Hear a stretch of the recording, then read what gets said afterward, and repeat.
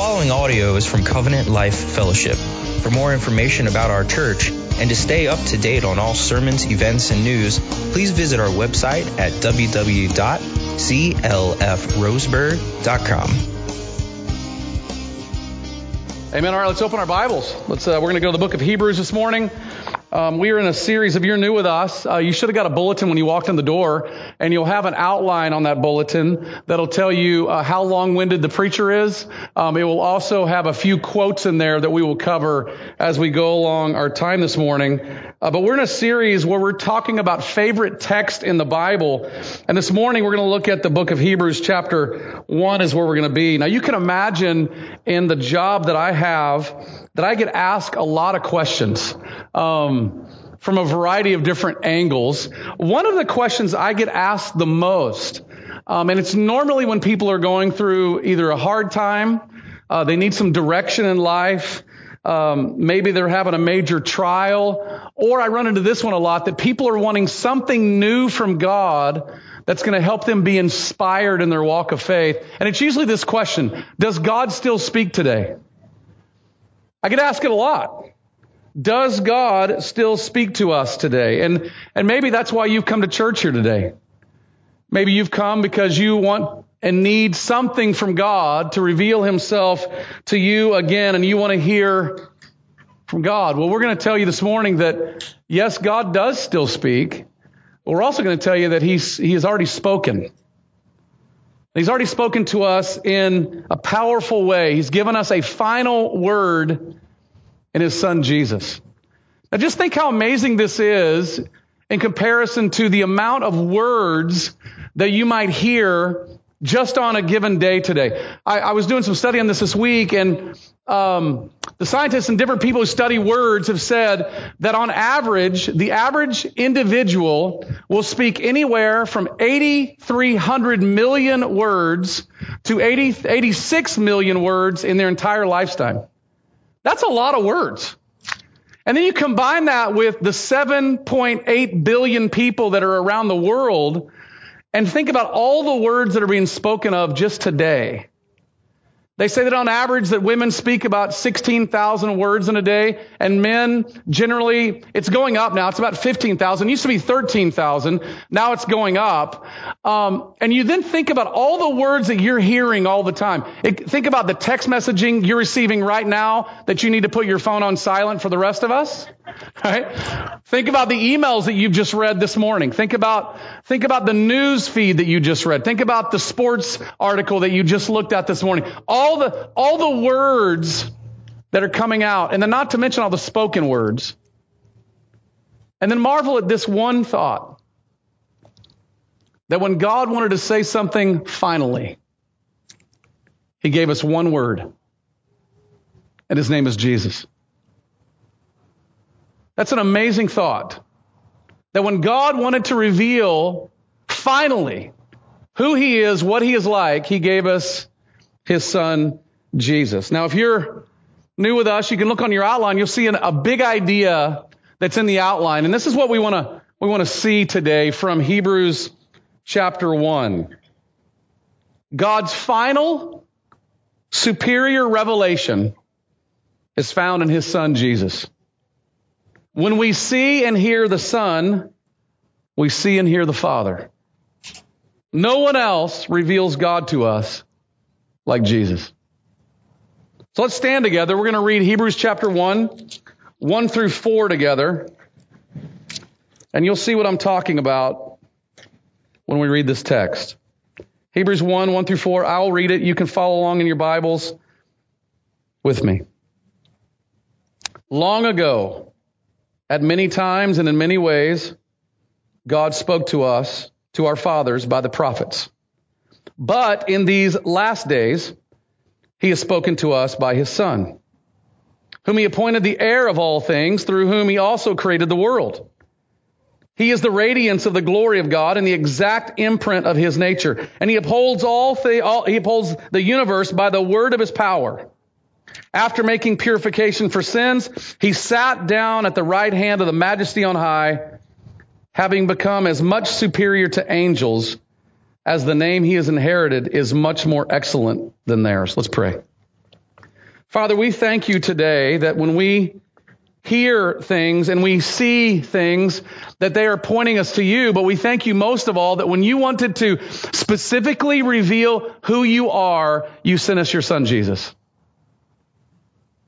And this morning, as we look at this text, would you open our eyes to the radiance of the glory of God, to the exact imprint of your nature, to the one, the only one who has made purification for sins and who has sat down at the right hand of the Majesty on high. Would you turn our gaze to Jesus? And Father, would you speak to your people this morning? Would you open our eyes? Because we need it. In Jesus' name we pray. Amen. Amen. Thank you. You can be seated. Let's start by looking in our outline this morning at the first point, which is the importance of God revealing himself to us. You're going to notice something in these verses that they say something to us about God speaking to us or revealing himself to us. They say that God has spoken to us. The writer says that God had spoken in long ago at many times and in many different ways. In other words, God is not a God of shadows. He's not a secret God. He's not a hiding God. He's not, as some in some parts of Christendom say, he's not Jehovah Sneaky, who's hiding behind little bushes, hoping that you might be able to find him. No, he is a God who has revealed himself to us in many times and in many ways. I mean, think about this as a parent. If you want your children to know something, you will explain things to them in many different ways and in many different times. If they can't understand math, you will take your time to reveal to them how they could solve this math problem from many different angles and in many different ways. Or if you need to teach them, like I need to teach my 12-year-old son, how to tie your shoes, you will do it in many different ways and many different times. You'll do it over and over and over again till finally you say, have we not talked about this before? Well, much in the same way, this text tells us that God revealed himself to us in many times and in many ways. And just think about the ways the Bible tells us that God has spoken. We're told that the heavens declare the glory of God. I mean, you can't, this is for me anyway, I can't look out here and not see mountains in the background and, of course, for me, look upon the 90 feet bases and the 127.6 a second base and 60 feet 6 and marvel at the glory of God, right? I mean, you can't help but see what God has created and think, wow. We're told in the book of Genesis that God made man in his image after his likeness, meaning you were made to display the glory of God. We're told in Romans chapter 1 that everything that has been created reveals the invisible attributes of God to such a degree that no one is without excuse for not knowing God. Every one of us can look out at what's been made and know there's a God. In other words, God, through all that he has made, has revealed enough about himself that all of us, everywhere at all times, can know that he is God. Now just think about this for a moment when you think about the majesty and the sovereign nature of this almighty God. It tells us something about him. It tells us that God is willing and eager to be known. He's done it in many times and in many ways.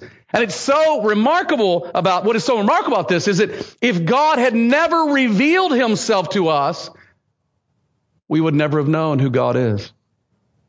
He could have stayed in secret. He could have stayed hidden in darkness. He could have just been the divine mover or the great flux, as the old philosophers have called him. But that's not what he did. God, revealing himself to us, shows us his compassion, his care, his love for all that he has made. And it shows us his mercy and his grace. God has come out from behind the heavenly veil to reveal himself to us, and he did it in many times and in many ways. So just for a moment, would you marvel with me at this God? Marvel with me that God, the God of the universe, would reveal himself to us at all. Marvel that God, at his revealing of himself through the universe he has made and this amazing world that he has created, he is speaking to us. Marvel that we see God's hand in the smallest molecule and we see God's grandeur in the highest peaks. Marvel at the creativity of God, that every human has ever been made has been made in the image of God, yet all distinct and different. All revealing something of the glory of God. And all these things that God has made to reveal himself are like breadcrumbs, leading us to the majesty and splendor of God. Because long ago, in many times and in many ways, God spoke to us about himself. It's simply breathtaking. It's humbling when you think that the God of the universe cares enough about you to create something and open your eyes that there's a God. But now notice the second point in the text, because the text tells us something fascinating. It tells us how God specifically revealed some things about himself. It tells us about the importance of God revealing himself through the prophets. Notice the writer used the word spoke. God spoke. This word encompasses all the ways that God has revealed himself. Now this is important because God didn't just create the world to speak so that everybody in the world could generally and generically know that there is a God, but rather he spoke in such a way through many things and in many different ways that we might know him personally and specifically. As an example of this, in Genesis chapter 1, the phrase God said is used 9 different times in that creation window, that creation motif for a purpose, to help us realize that God is speaking through creation so that everyone everywhere can generally know about God. But when God wanted to specifically reveal himself, to give us personal details about who he is, about his character, about his attributes, and help us understand what he's really like, notice what the text says.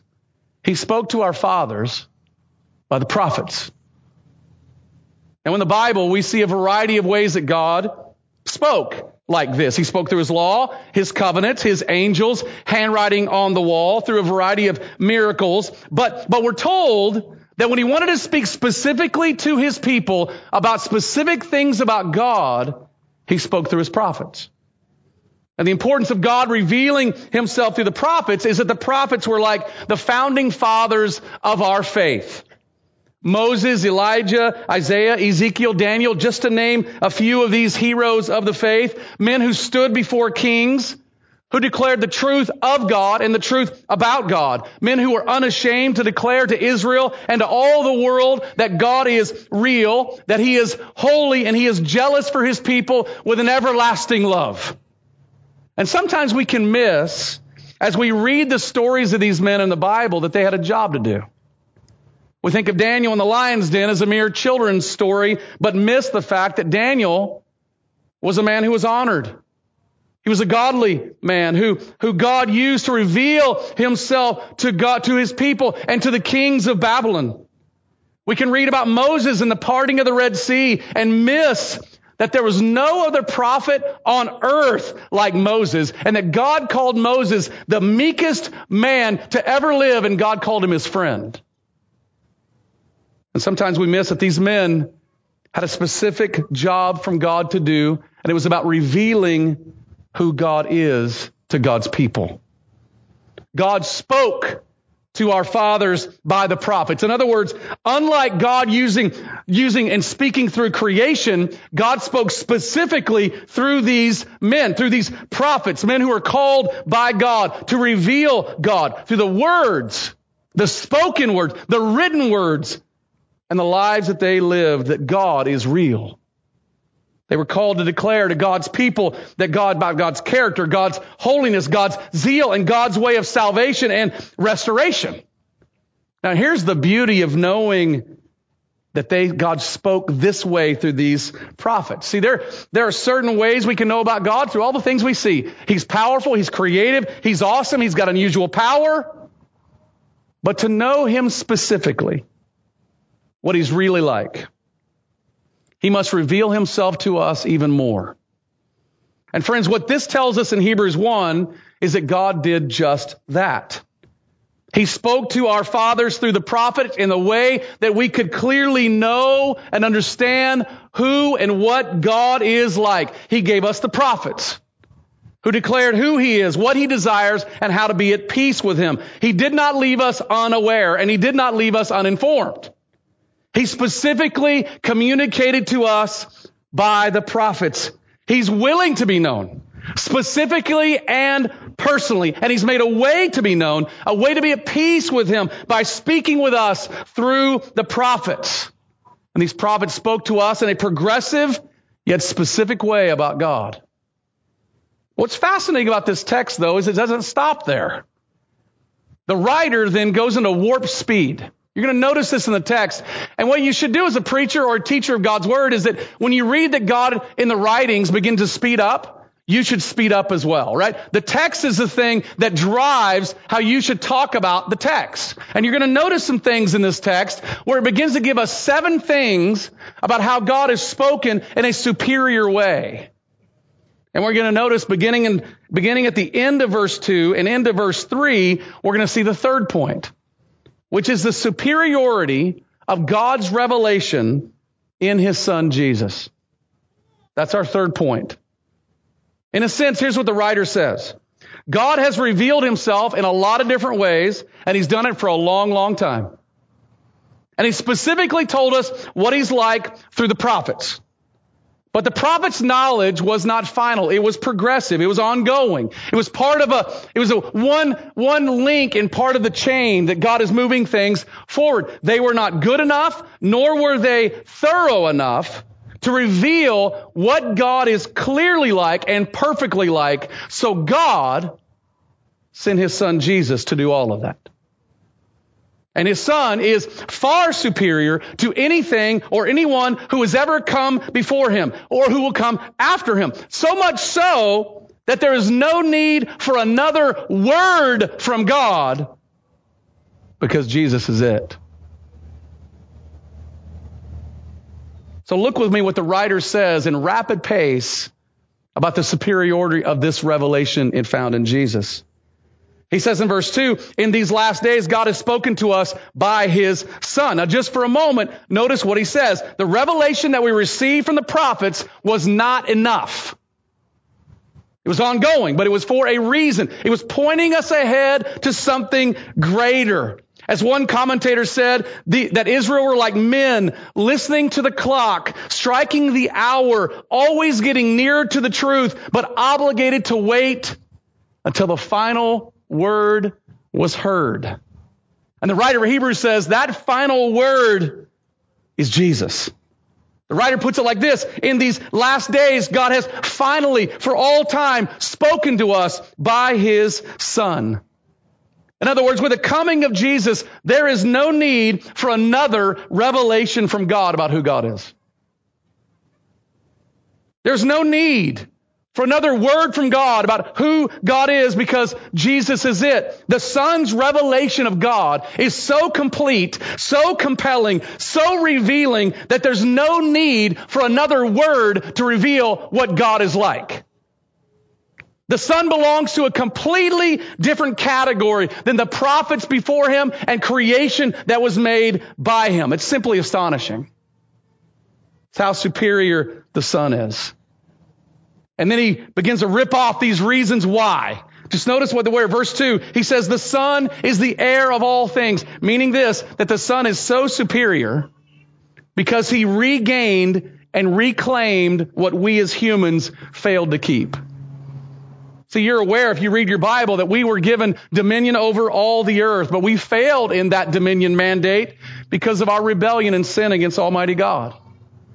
But this writer tells us that Jesus, the Son of God, regained the earth and reclaimed it by His life, His death, His resurrection. Only the Son is the heir of all things, and the heir of all things seen and unseen. The prophets aren't that, and neither are we. He tells us at the end of verse 2 that the Son is the one by whom God created the world. This tells us that when God generally revealed Himself through creation, the Son's power did that. telling us that all of creation was done by the Son's power. In Colossians, Paul wrote it this way, speaking of Jesus. For by him all things were created in heaven and on earth, visible and invisible, whether thrones or dominions or rulers or authorities, all things were created through him and for him. Let that settle in your heart a little bit when you worry about who's in the Oval Office. All things were created by him and through him, whether they're thrones or dominions or rulers or authorities. The prophets didn't have this power. Creation doesn't have this power. Only the Son has this power. Rather, the prophets and all of creation were part of the creation created by the Son's power. A superior revelation. Verse 3, we're told that the Son is the radiance of the glory of God. Kenneth Weiss put it like this. He, speaking of Jesus himself, is the divine center of the outraying of God's glory. Co-eternal and coexistent with the Father, of the same substance as the Father, while the Son, by eternal generation from the Father, yet also God of very God, possessing in himself life and light. Only the Son radiates the glory of God perfectly. The prophet spoke about it. Creation reflects it. But the Son emanates it because that's who he is. Only in Christ can we see the glory of God found in the face of Jesus Christ. In verse 3, we're told that the Son is the exact imprint of the nature of God. This means that when we see Jesus, we see God. See, this is what sets Jesus apart from the prophets and all other revelations that might go on in our world. None of them can bear the perfect stamp of God's glorious nature. See, the heavens declare the glory of God, but the heavens are not the exact imprint of God's holiness, God's love, God's mercy, and God's grace. Yes, we as humans are made in the image of God to glorify God, but not one person except Jesus could be spoken of as the exact imprint of God's glory. Not one. Only Jesus. When the prophets spoke, they were mouthpieces for God, but when the Son spoke, he is God. Completely different in his revelation. And then the writer tells us in verse 3 that the Son upholds all things by the word of his power. Now just for a moment, think about this. We like to sing a little song. He's got the whole world in his hands. Little kids learn that song. What's fascinating about this verse is it tells us something. The strength and power of Jesus is so unique that he doesn't use his hands to uphold all things. He uses a word. One word seems so fleeting to us, but the power of the Son of God is so vast that it holds the universe together. Simply amazing. He enables all things by speaking life into them. Paul would say, it's in him that we move and breathe and have our being. He breathes life into every living thing. He causes the earth to spin, the sun to rise, and the birds to fly, all by his word. Can't you hear him speaking to Job? Job, where were you when I commanded the morning? And Job thinking, I've never had that power. And the Son saying, I have that power, so shut your mouth and marvel at the living God. He is not like the God of deism who just set the world on its axis and spun it and backed away from it, never to be involved ever again. No, Jesus, according to this text, is personally and presently involved in sustaining all things by the word of his power. Friends, the breath of the Son of God is the glue that holds everything together and keeps everything moving forward for God's intended purposes. That is simply astonishing. The prophets by their word declared God's glory, but the Son by his word holds all things together. Do you see how vastly superior he is? And in verse 3, we're told the writer says the Son made purification for our sins. Friends, this is where the uniqueness and the superiority of Jesus is on full display. What God What God, who upholds all things by the word of his power, decides, I will enter that world and make purification for their sins. See, this phrase gets us deeper into the special way of God revealing himself to us through Jesus. Even though we can understand the invisible attributes of God through all that has been made, we cannot understand how our sins could be forgiven or cleansed. This is why Jesus came. He came to show us how our sins could be forgiven by God and we could be made right with God. He is the only one who has made purification for our sins. The one by his death paid for our sins and by his resurrection secured our salvation. Listen, the prophets didn't do this. We can't do this. No one can do this. Every other religion in the world will tell you to atone for and pay for your own sins, not the Christ of Christianity. No, this Christ, this special revelation from God, says God will purify your sins through his Son, Jesus. This special revelation from God, this special word from God is something only Jesus can do. This word from God allows us to know how we can have a relationship with God because Jesus has made purification for our sins. We can know God personally and specifically because our sins have been forgiven. And finally, notice what the writer says at the end of verse 3. He wrote, the Son has sat down at the right hand of God. Which prophet claims this? Does Elijah? What about Isaiah? Moses? What about Buddha? Confucius? What about Karl Marx? What about Ronald Reagan? What about Bill Clinton? LeBron James? Babe Ruth? None. None can claim that they are seated at the right hand of God. There is only one mediator between God and man, and it's the man, Christ Jesus. There is no one at God's right hand except the man, Christ Jesus. Jesus' exaltation to God's right hand reveals something about him, doesn't it? It reveals he's in a position of unparalleled honor and universal authority. And he's seated in this position. You know what that means? He's quite comfortable in his rulership. He's quite comfortable that his earthly work is completed, that the purification for sins has been accomplished, and he sits there as the King of Kings and Lord of Lords. No one, no prophet, no king, no angel, nothing in the entire universe is as superior as the Son of God is in his revealing of who God is. And no one will ever take his throne. Aren't you glad about that? You can say amen to that. It's okay. I know there's a veil here. I know there's a net. Just get beyond the net. All right?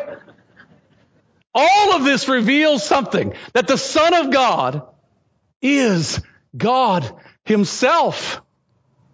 P.T. O'Brien, in your notes, here's what he wrote. For the Son to be the kind of direct, authentic, and compelling expression of the Father described in these verses, he must participate somehow in the being of God itself. That is, he must himself be deity to accomplish the wonderful mission described in these verses. Friends, Jesus is the superior and final word from God about who God is. Now let's take a couple things home with us I think are really pertinent to our world that we all live in right now. And the first one is this. There's no need for another revelation. There is huge danger right now lurking in the world of Christendom. It's a hunger for new revelation. Something new from God that will finally inspire us to be all that we need to be. We want God to speak to us. We want God to reveal himself to us. We want God to show his love to us again. We want us to see his mercy on display again. We want direction for our lives again. We want to know what God's purposes are again. And the danger of that search, if we're not careful, is we miss something very simple. Jesus is it.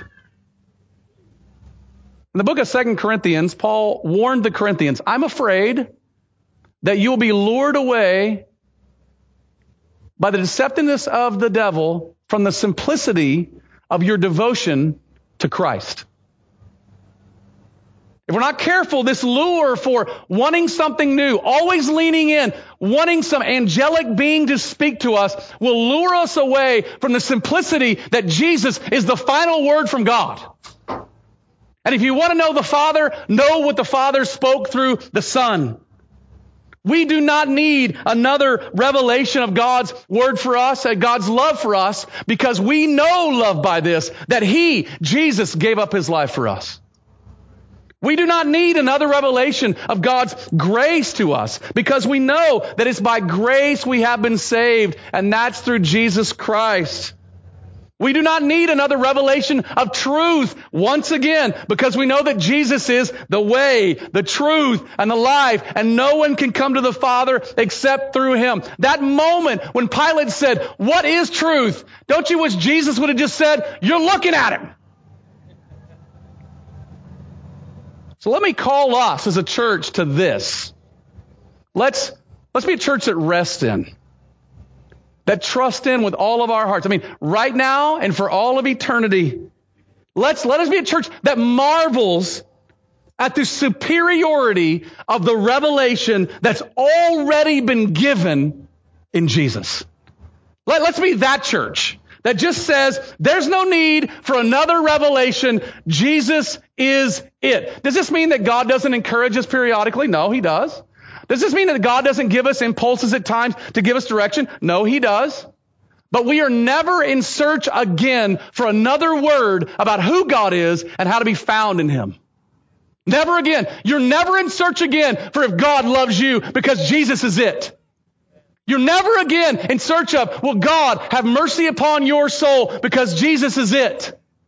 Let's be that church that just says the gospel of Jesus is such glorious news. It reveals to us the final word from God. So listen, if you come here today and you want to hear from God, this is it. Jesus Christ is the final and superior word from God to you. Stop looking for another word about how to be reconciled to God. Come to Christ. God has revealed Himself to you through Jesus. He is loving. He is kind. He is good. He is merciful. He is slow to anger. He is abounding in loving kindness toward those who are in Christ. Do you believe Him? Do you trust Him? Do you hope in Him? Listen, if you're here and you don't know Christ, we're telling you, believe in Jesus. Talk to one of the friends that are here. Would love to chat with you about coming to Christ. But let me also give a word to those of you who already are Christians. We can get really unsettled in this world we live in. What's the purpose of this tragedy? What's the purpose of that thing? Why did God do this? What's going on here? And miss the simplicity that is found in devotion to Christ. And you've heard me say this before so often. When you get in those moments of discouragement, preach the good news of the gospel to yourself again and again and again and again and again and again and again. For what reason? Because there will be a day when you get to heaven and you will say, worthy is the Lamb who was slain. You will preach the gospel again that day. You might as well get ready for it now in this day. There is no need to be looking for a new revelation of God. It is found in Christ. If you want to hear from God, hear from the Son. God has spoken. And the last thing I would just say to us to take home is, don't aim too low. I'm a guy who loves general and natural revelation. You can tell by the way I do life. If you know me very well, I love to be outside. I like to see the heavens declaring the glory of God. I love powerful rivers. I love walking through nature. I love seeing God's hand. It's not beyond me or my wife to see something in creation and stop for a moment, hand in hand, and just say, honey, let's just worship God. Is this amazing?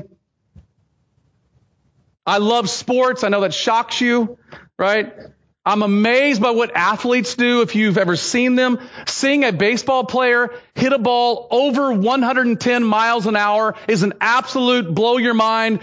Better watch out. It will hurt you if it hits you type of moment. It's crazy to see that. Watching a dude jump over a wall and catch a ball, make a diving catch, make a throw that goes 300 feet to get a guy out at third base on the dime. That stuff is crazy. Watching people run like a gazelle, it just blows your mind watching this stuff happen. It's amazing to me. My tendencies, though, maybe like you, is I stop and I just marvel at the awesomeness of that moment. And I enjoy the creation God gave and sometimes fail to let that be the breadcrumb leading me to the throne of God.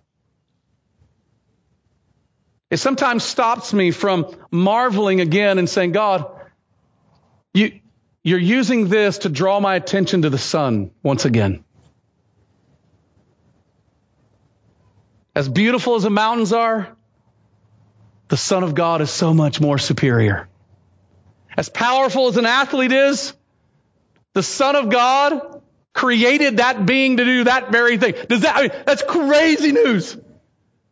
You ever watch a great drummer and you think to yourself, how does he do that? It looks like Spider-Man with 8 different arms doing his thing. God created that individual to say something to you about the glories of his great Son. What an amazing thought. Don't aim too low when you look out all around you. Let it lure you further into the heavenly realm to glory about the Son, that God has spoken to you specifically about his Son. Let me just give you another caution, though. Don't aim too low when you read your Bible. When you say your prayers in the morning. When you hear the Word of God preached. When a friend comes up and speaks God's truth into your life, don't aim too low, because if we're not careful, we begin to aim too low and just marvel at our intellect that we just happen to understand what God's Word says. Other people's gifts who are preaching to us, and we think that's really amazing. Or our friendships that are talking to us, rather than marveling that the Son of God is speaking to us. The Son of God is drawing your attention to his word, would bring a friend along to talk to you about Jesus, to draw your attention to Christ. So do not aim too low. Don't aim too low when God makes himself known to us. Listen, general revelation and all that God created is intended to point you to the one who created it all by the word of his power. General revelation is to bow its knee to special revelation found in God's Son. The prophets were given, preachers were given to point us ahead to Christ. And they're to bow their knees to the revelation found in the Son of God about God. And when God uses friends or his word or his spirit to speak something in your life, it is intended to cause your heart to bow your knee to the Son of God, who is the superior revelation over all things. So friends, let's aim high. Let's aim high. Let's aim high and worship Jesus as lovely and superior and glorious to all other words that are going to be spoken today. Because there's a lot of them. God's final, superior revelation is found in his Son, Jesus. When you see and hear the Son, you see and hear the Father. No one reveals God to us like Jesus. Let's pray.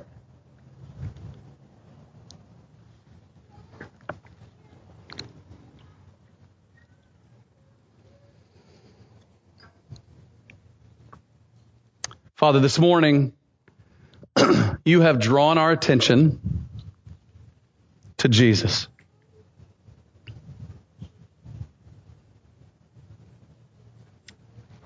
And I pray through that attention grabbing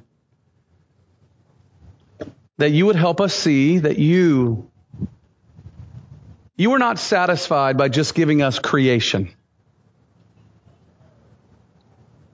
You want us to know you personally as our God, as our Father, as our friend.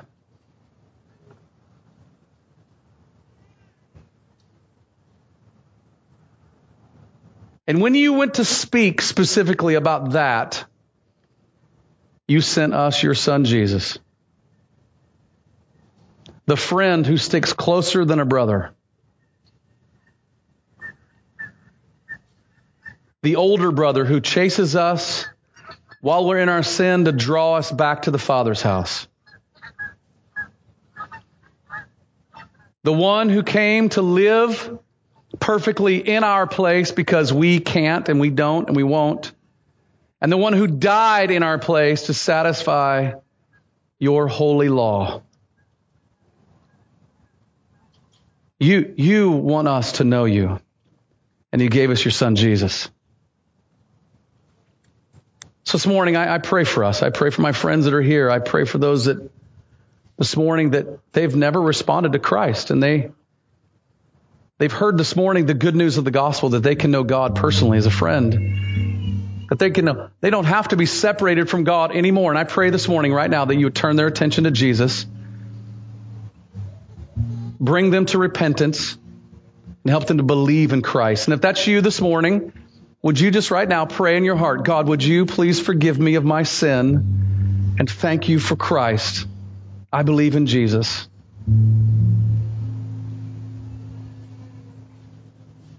If that's you, I want to encourage you to talk to somebody before you go today. And then, Father, I pray for my Christian friends.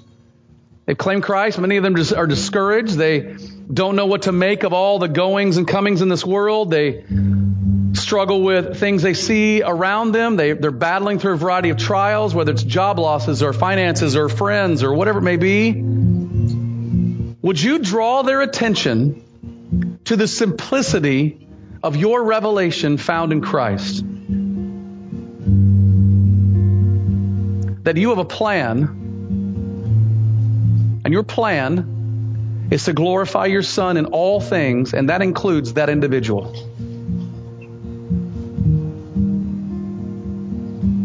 This morning, would you speak to them about the glorious revelation found in Christ? And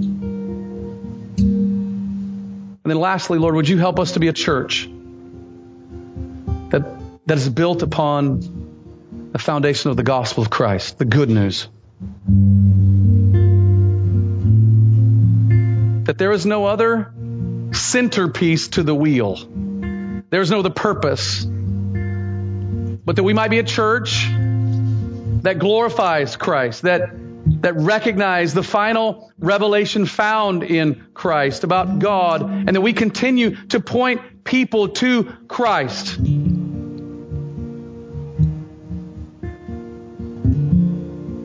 For your glory, for the advancement of your gospel, and for the good of all people.